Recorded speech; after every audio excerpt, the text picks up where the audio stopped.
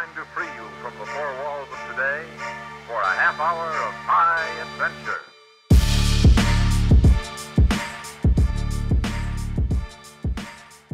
Okay, so we're here with Sarah Ruckelman and also Sriyanti Mitra. Hello. Hello. And we're talking about the philosophy of fiction. So, first of all, if I have three statements, if I say Harry Potter lives at number 4 Privet Drive, Santa Claus has 8 reindeer, and Luke Skywalker is a Jedi.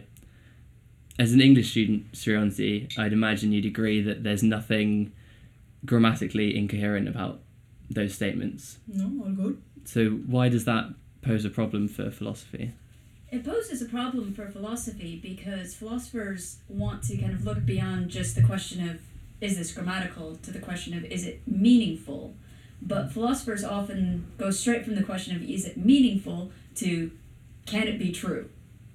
And the question is, if those sentences can be true, what makes them true? Or how can they be true? What is it about the world that makes it true that Santa Claus has 8 reindeer as opposed to no reindeer or 10 reindeer? Or why do we say that Harry Potter lives at number 4 Privet Drive instead of number 5? Compared to nonfiction, it's very easy to give answers to that. You know, why does Old MacDonald have 5 sheep in his farm? Because you can go to his sheep and you can count each of them. Or why does the Queen live in Buckingham Palace? Because, again, you can go out into the world and you can investigate facts and you can see, yes, here is the person that we refer to by the phrase the Queen, and here's the palace that we call Buckingham Palace, and the first one lives in the second one, and it's all very easy. But when it comes to statements about fictional objects, it's not entirely clear what we should be looking for out in the world to make these sentences true or false. So with ordinary statements in philosophy, when we're trying to ascertain the truth value, there's often a reference. So if I say, there's a microphone on this chair, I can look at the microphone corresponds to the object in the sentence. So if we make a sentence about something that happens in Harry Potter, is there a referent? Does that still work?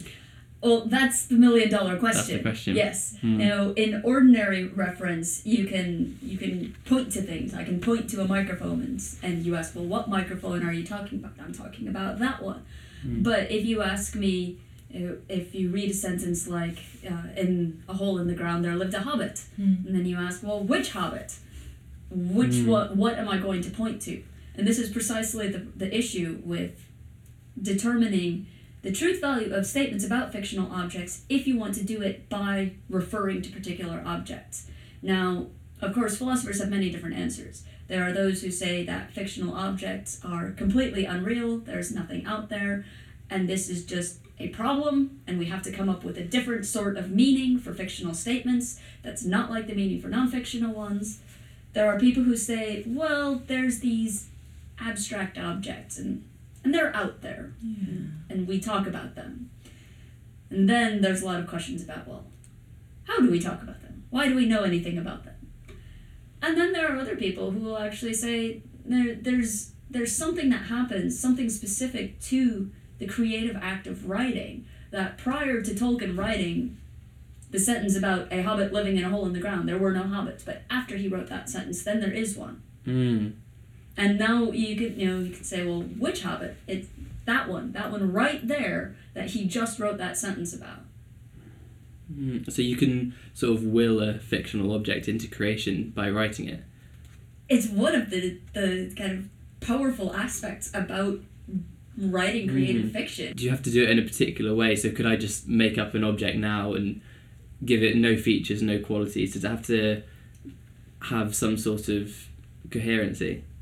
Well, I think it has to have some sort of description, because otherwise, how are you going to write about it if you don't have, if you're not going to be saying something about what sort of properties it has, what sort of relations it is into other things?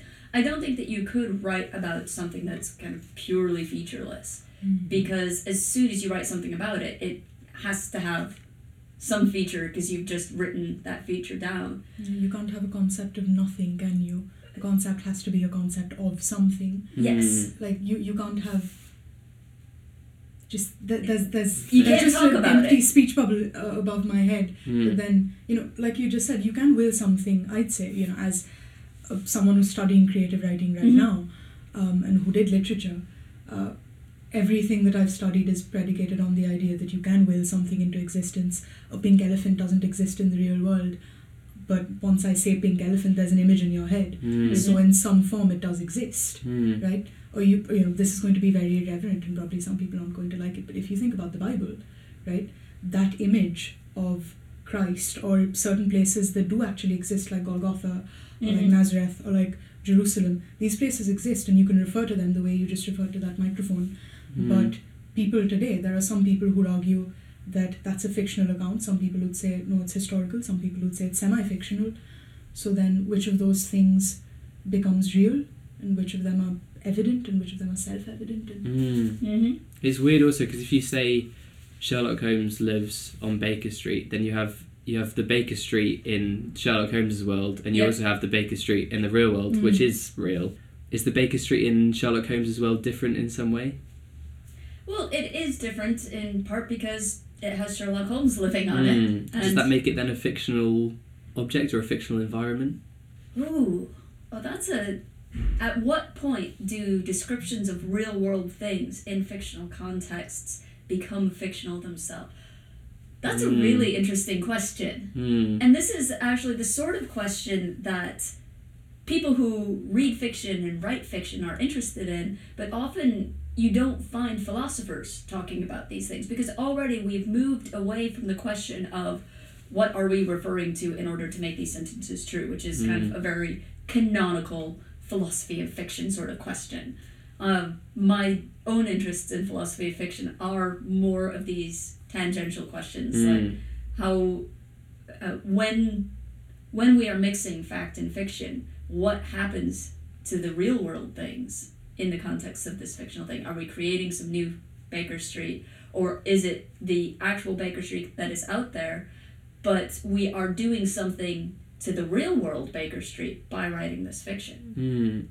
What do you think about the point of view that I think, so doing some reading, it seemed like some philosophers think that they've solved this problem by assuming that whenever you're sort of in the realm of talking about these facts, then if you assume a universe of discourse, then as long as it's under that pretense, everything's fine. So if we assume the world of Harry Potter or the world of Sherlock Holmes, then everything within that can be internally consistent.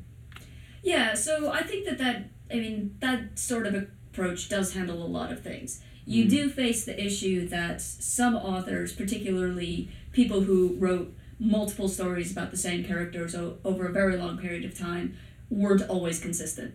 So I don't know the details, but there's the example that always comes up in the philosophical literature is there is something that Conan Doyle says at one point about Sherlock Holmes that is directly contradicted 30 years later in another book. So there is still kind of the issue of how do you handle the explicit contradictions like that. But even if you've got a way around that, there's still an interesting question of, well, how do we make true statements about these characters that are not kind of within these fictional worlds? So one example that you might get are these kind of cross-fictional comparisons. So Commander Sam Vimes is a better detective than Miss Marple, for example. What in the context of Discworld or whatever sort of fictional universe you're looking at allows you to say... You almost have to combine the universes in some way and make a comparison. Yes. And they might have two different sets of rules to them, which makes things much more difficult, because Discworld's a fantasy world, whereas Miss Marple, if I'm not mistaken, is set in the real world, where there isn't magic and wizards and death who speaks in capital letters. So they might have a different mechanism to judge the detective. Yeah. That's interesting. And if we say that fictional objects exist or fictional entities exist in these worlds, would they then be able to be willed out of existence? Or once they're created, are they just there for good? See, this is something quite interesting, because there does seem to be an asymmetry that as soon as someone comes along and says that in a hole in the ground there lived a hobbit, there are no hobbits in existence. If someone else comes along and says there are no hobbits, or even if Tolkien came along and said there are no hobbits, it's not clear to me that this actually has the same, that those sorts of statements are privileged in the same way as the creative ones. It seems like it is much easier to create a fictional object than to destroy it. It's like the author gives away some sort of ownership the Yes. moment they will something into existence. It's like in Harry Potter, if someone, if J.K. Rowling was to write a sequel and say Harry Potter woke up and it was all a dream, it kind of negates all of the facts that were there beforehand. But it's kind of a fiction within a fiction, in a way. Yeah. Like the problem then becomes who has the authority to say that, doesn't it? Because if someone who's writing fan fiction Yep. says Harry Potter woke up and all of this was a dream, then you wouldn't take them as seriously. If J.K. Rowling wrote it, then people might, People be a would bit take more it impressed. seriously, but They I think a would. lot of people would rebel against it. No, absolutely, because there's a concrete idea now Yeah. that Harry Potter exists. There's a whole universe that's been created around this character. And so the question of authority is a very important one, because you might think that Rowling has authority over the worlds that she's created, Exactly. but it doesn't always seem to be true that that's the case. That she doesn't have free reign to say what she wants to say anymore.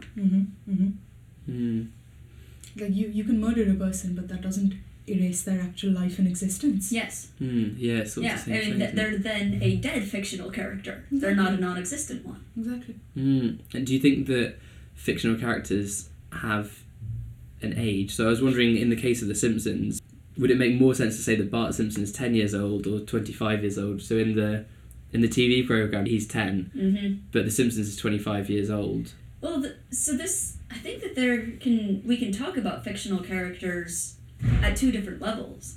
Again, with this internal and this external perspective. On the internal perspective, he's kind of perpetually 10 years old, never gets older, never grows up. But the character has a lifetime of its own, because there is this external relationship that it has with the people who create the character and the way the character has become integrated into pop culture. And so you've got all of this kind of external stuff. Bart's 10, but the idea of Bart's 25. I like that. Yeah. Yeah, that's might be good. one way Yeah. to put it. You see some TV programs and films and things where they kind of break the fourth wall and go into the real world. So there was an episode of The Simpsons which they did live, I think, a few years ago, and they kind of handled viewers' questions and fans' questions. That must be a really weird problem to fix when they incorporate the real world and they kind of transcend universes. Yeah, I mean that sort of deliberate flouting is again a very complicated sort of phenomenon to try to say anything about. What are the consequences that this would have on kind of the universe internal story after that? How does it change kind of relative questions of authority and interaction like that? And again, these are the sorts of questions that I don't think philosophers really think about all that much. They leave a lot of these questions to the English Lit department or the drama department, and I'm kind of over here in my corner saying no, these are things philosophers should be thinking about, because they are really interesting and they are fundamental questions about the nature of reality. But like, you can think of Daniel Day-Lewis, and he's a method actor, right?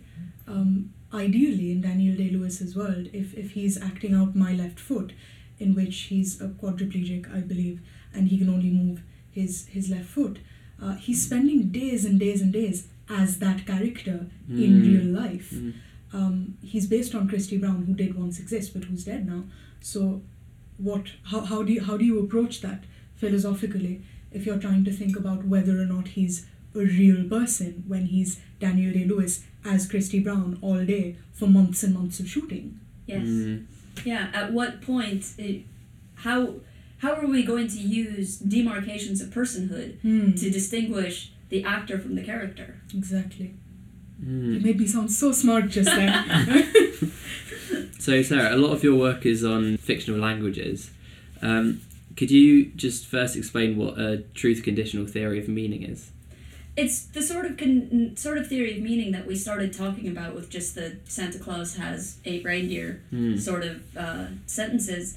A very typical account of the meaning of languages, not just ordinary English, German, French, not talking about fictional stuff, just tables and chairs and microphones, is that the meaning of a sentence just is the conditions under which it is true. So if the microphone is on the chair, that means the conditions under which there is a microphone that is on the chair. And that's all that sentence means. So this has problems when we come to the fictional cases because it's not entirely clear what we're referring to or what the conditions for the truth are. But I also think that it's not entirely clear what to do about fictional languages instead of kind of ordinary natural languages, precisely because these fictional languages are operating in a context where all that they're talking about is other fictional things. So we don't have that kind of access to things in the world that we can talk about in the same sort of way. Yeah, we were talking, and I was wondering, a fictional language, fictional, you'll understand why I'm putting that in air quotes in a second, if it sees philosophical and social and semantic interaction, like Kinderin or Sindarin or Quenya, I'm not quite sure how to pronounce them, or like Dothraki from Game of Thrones, or like Na'vi from the Avatar universe.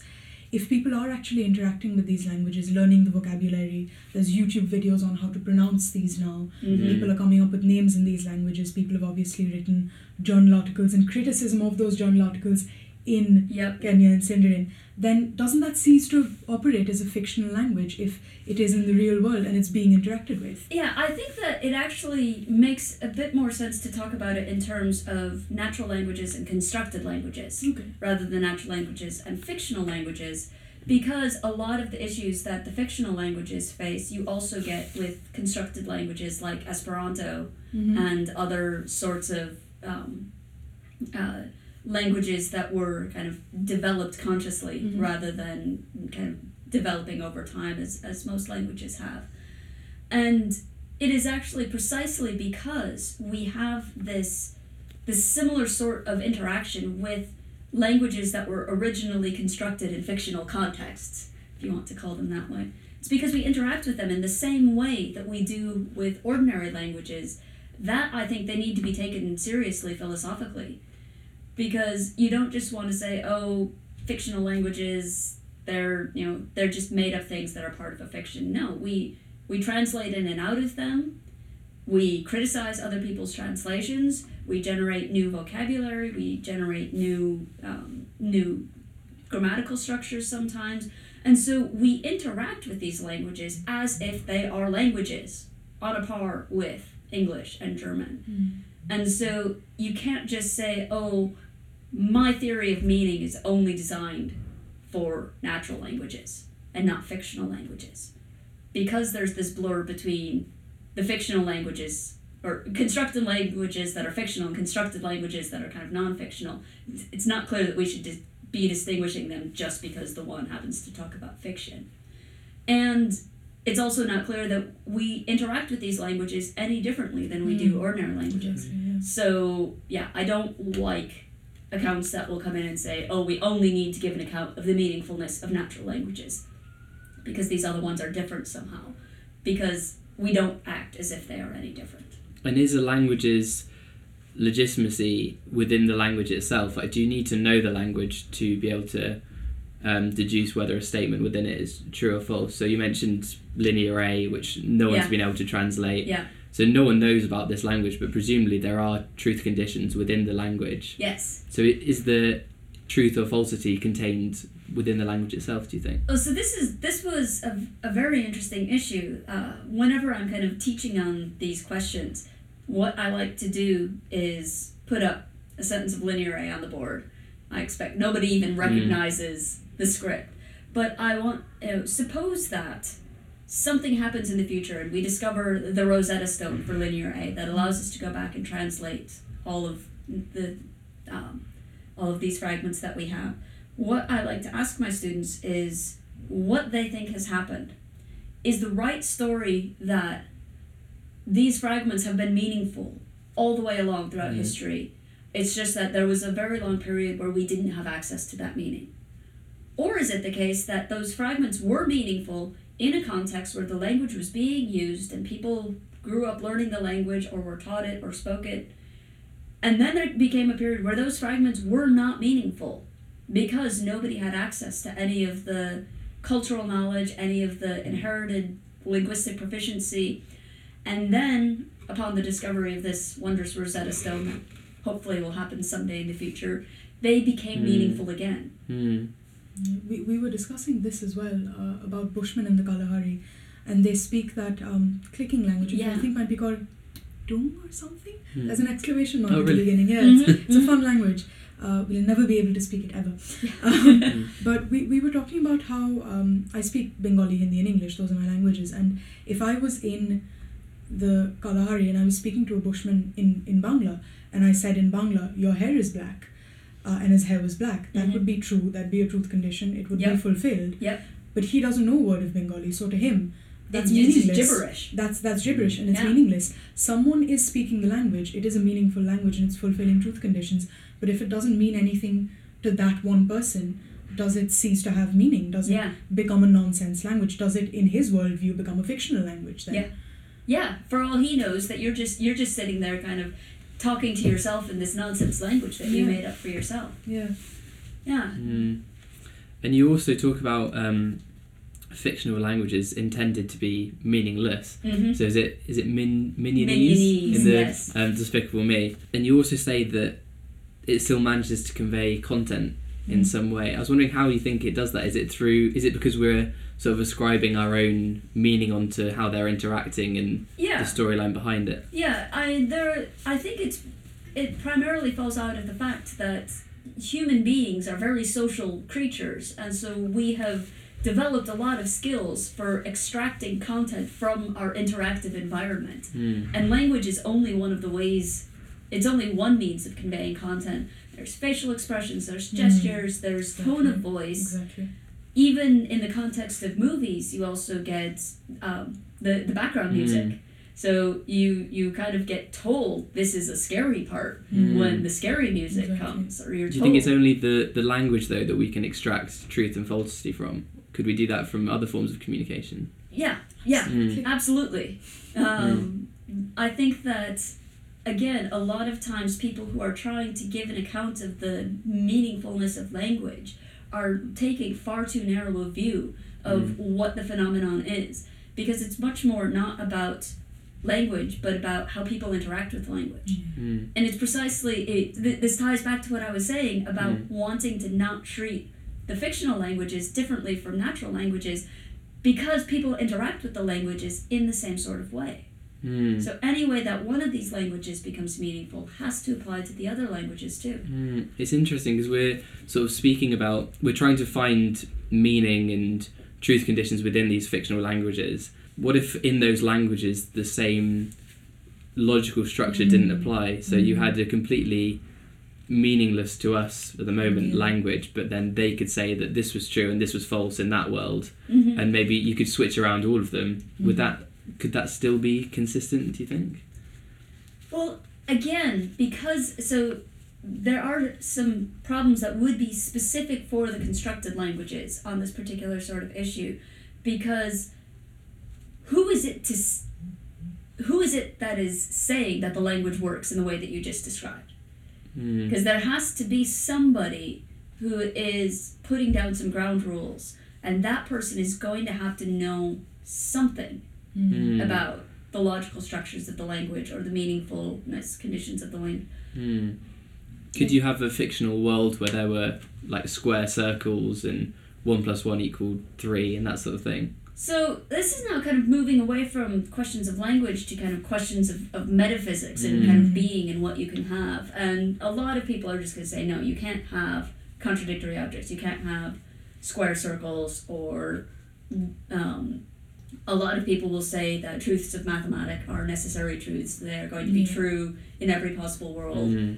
But there are also kind of purely from the technical metaphysical side of things, in terms of what can you do with philosophy, you can have impossible worlds where you can have contradictions and contradictory objects, and the laws of mathematics work differently.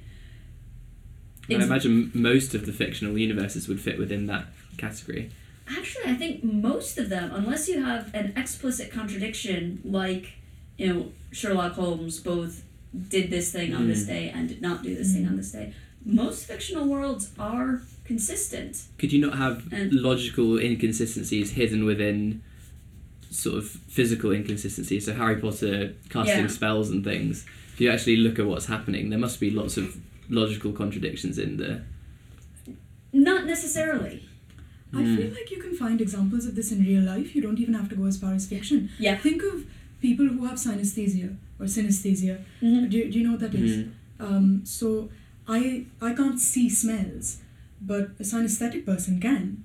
So which of us is right? Which of those things is actually true? Do smells have a color? Yes. Do smells have a color? For them, they do. Or for an alien, if aliens ever, olfactory, visual aided aliens ever come to Earth and they can see smells, then for them they just won't understand our worldview, and for us they're lying. Yeah. Because that's not something that we're physically, mentally capable of processing unless we're synesthetic. So then who's right?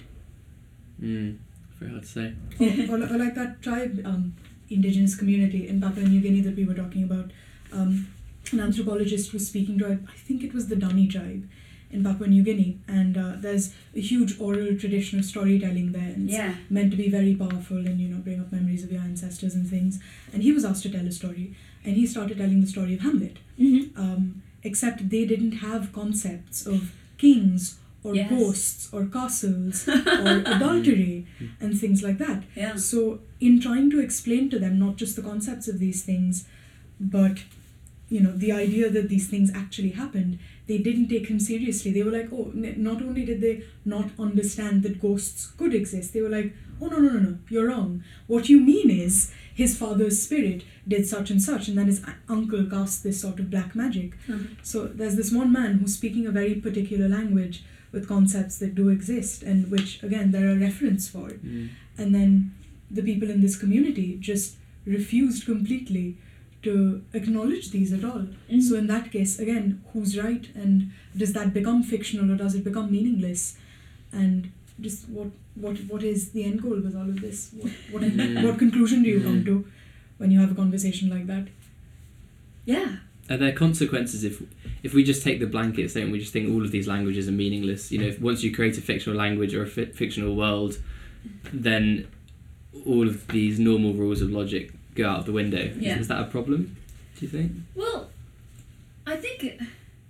no, it's not going to, in principle, be a problem, but I do think that it's not necessary to do that, because the vast majority of people who are working on kind of writing stories or constructing fictional universes, developing movies, actually care very much about keeping things consistent, and maybe just internally consistent. They don't care, I'm going to put magic into my fictional universe, even though I know that there is no such thing as magic. And then there are going to be certain things there are going to be certain contradictions that you then have to ignore, but you're going to have to ignore them all in a particular sort of way. So, like, when Rowling develops the types of magic that she does, there are rules as to how it can work and what it can do. There's constraints on kind of the scope of it. But also, there are things that, if you've got magic that allows you to time travel, then there are going to be kind of certain issues that arise from that you have to make a decision about how you're going to handle them. So are you going to handle a proliferation of Harrys and Hermiones? Are you going to let there be more than one? Or when one travels back in time, you have to actually put in the rules. You can't let you see your counterparts. You can't interact. You can't let anybody see you. All of these things have to go. So you can't just say, time travel works, anything goes. There still has to be logical rules about how these things function. It seems like there's like a very interesting distinction between inconsistencies which are intended and ones which are not intended. Yeah. And it's almost like it's up to J.K. Rowling what's intended and what's not intended. If she didn't intend something to be inconsistent and then later decided that, you know, I'll just say it was consistent after the fact. Yeah. then that's, She does do that. does she? Yeah, On Twitter a lot. sometimes, yes. Oh. Oh, I meant it to be that way. Yeah. Yeah. Yeah. Yeah. But that's kind of, it's almost like it's her right to do that because she's created it. To some extent, but I think it also goes back to kind of, you know, there are still limits on what she can do. That you know, she can't go back and say, oh, this magic that I may have described as working in this particular way, it actually works in this other way. Even if that other way is kind of consistent with the description that she gave, if it's too radically off from the way that everybody has taken it from working, yeah, the fans are going to revolt, and at some point it's not clear how much kind of an author putting their foot down saying this is the way that it is actually has the authority, or whether it's kind of the way that it's taken. The fans almost have like a collective ownership over their own fiction to a certain extent. Yes. And if they disagree with something en masse, then that almost changes the world. And this is again another one of the fascinating things about these questions is what's going on when that happens? How does that happen? How does authority get transferred from the original creator to this kind of mass collective? I think one of the issues with that is that when you're writing, unless, you know, you're hiding all of your writing away for some reason, like Emily Dickinson, if you're someone like J.K. Rowling, you want people to read your work. You are putting it out there for it to become a physical reality in a fictional world. So when she's put down all of those rules, or she says, okay, this is how this spell works, the reason that she can't go back and change that immediately if she's described exactly how it works is because there's become a concrete reality. There's become a fictional fact, if you will. There's something that is it has now become separate from her. That is out there. There's an extant fact there that she can't go back and change, because now that's become part of a lot of other people's realities as well. If she hadn't shown that to anyone, if she still had ownership of that image and she was the only person with it in her head, I'd argue that it would be possible for her to go back and change whatever she wanted. But now that it's become a concrete reality for a number of people, the reality changing for one person doesn't change it for everyone else. If I'm schizophrenic and I say that the sky is red today, it isn't for the other 2 billion people in India, so it doesn't matter. Then I'm the one that's wrong. It's almost like the fictional worlds exist within people's minds, and if something is too difficult to change in everyone's minds, then the world doesn't change because it has a very high degree of stability. Yeah, exactly. Religion. Well, so I wanted to talk a bit about fan fiction and things that you've written in that. So how would you best define fan fiction to start with? Because that's quite a hard question in itself. Yeah, it is. And actually, every time that I'm kind of talking, particularly with other philosophers, about what fan fiction is, there is a question of kind of how broad or how narrow do you want to define it. I don't like trying to define things like, you know, what counts as fan fiction and what doesn't, or, you know, general questions about genre boundaries, because I don't think it necessarily helps. I'm interested in definitions insofar as it helps me do something interesting with the phenomena at hand. And with fan fiction, what I am interested in is basically anything that is taking some pre-established story, however you want to interpret that, and doing something more or different with it by people who are not part of the original creators of that story. And so I think that you can take it to encompass a huge amount of things. I once had someone ask me in a talk, well, you know, what about like Alexander of Aphrodisias writing commentaries on Aristotle? You know, aren't Aristotle commentaries just Aristotle fan fiction? And it's like, that's actually a really interesting way of thinking about it, because you get the same questions of canonicity and authorial authority and resolving of contradictions. And so I think that there are circumstances where it makes sense to think of Aristotelian commentaries as Aristotle fan fiction, or Paradise Lost as Bible fan fiction. But I think that there are also reasons where you might want to take a narrower view and focus specifically, that's what I wanted, on a particular kind of cultural phenomenon which has particularly grown up since the 1920s, 1930s, when you first start getting like science fiction literary zines moving onto the online world. There is a very specific online content and kind of characteristic to a lot of contemporary fan fiction. And again, because I think what's interesting is how people are interacting with this.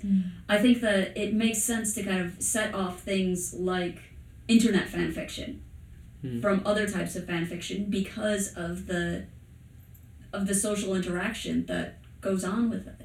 Yeah, like I draw a pretty, like prominent line between, say, Archive of Our Own, which is a very prominent fan fiction website, probably the most popular on the internet right now, and then a meme on Facebook where Rowan Atkinson's face has been superimposed over the Mona Lisa.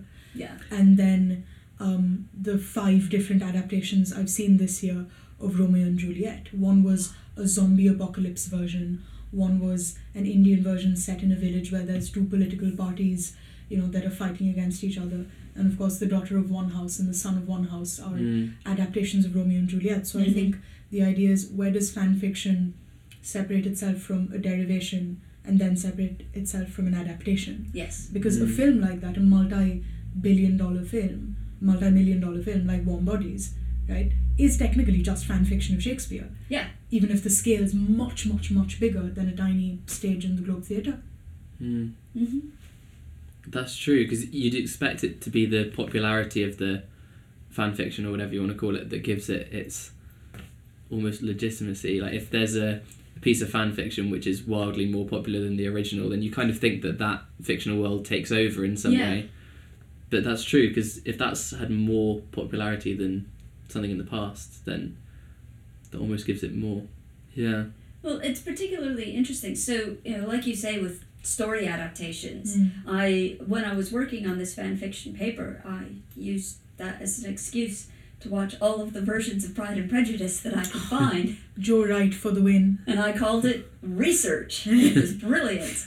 But something that's particularly interesting is that after the BBC Colin Firth wet shirt scene, is that had such an effect on derivative versions of Pride and Prejudice that in many, many, many other versions since then, you'll find a wet shirt scene, even though it's not in the book. It's not in the book. But it has become part of the P&P canon. Yeah. It's also just true of film adaptations in general. It's the Harry Potter films can sometimes deviate quite a lot from the books, but I don't know, some would argue that the films are awful. Really?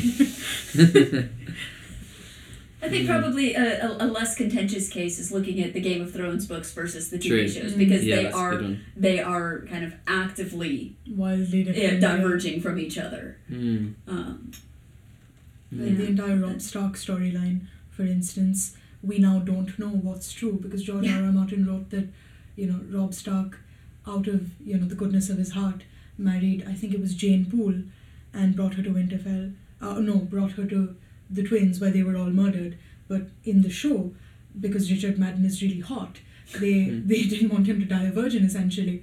So they brought in a lovely lady whom he marries, flouts his mom, insults the phrase with, and then gets murdered because of said insult, not just because of some sort of political rivalry.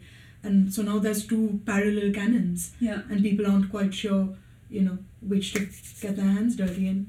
It's almost like it splits the universe in 2, and you have to... Yeah, and he's still writing as well, which complicates things even more. Yeah. And I believe haven't the TV shows gotten ahead of the books, so that kind of the people who are primarily developing content for that don't actually know what what story they're supposed to be telling. They do though, because George R. R. Martin has told them what the ending of the show is, just in case he dies. Okay, well, thank goodness. I mean, Robert Jordan died and thankfully left very detailed notes behind to finish out the Wheel of Time series. But I think people would probably never forgive Martin if he died before. No, absolutely not. Before the end. He'd find it hilarious though, wouldn't he? He'd just flip everyone off and just lie back in a coffin. Yeah. Well, Alright. thank you very much for Oh, this was great being on. fun. Yeah, it was great. Thank you.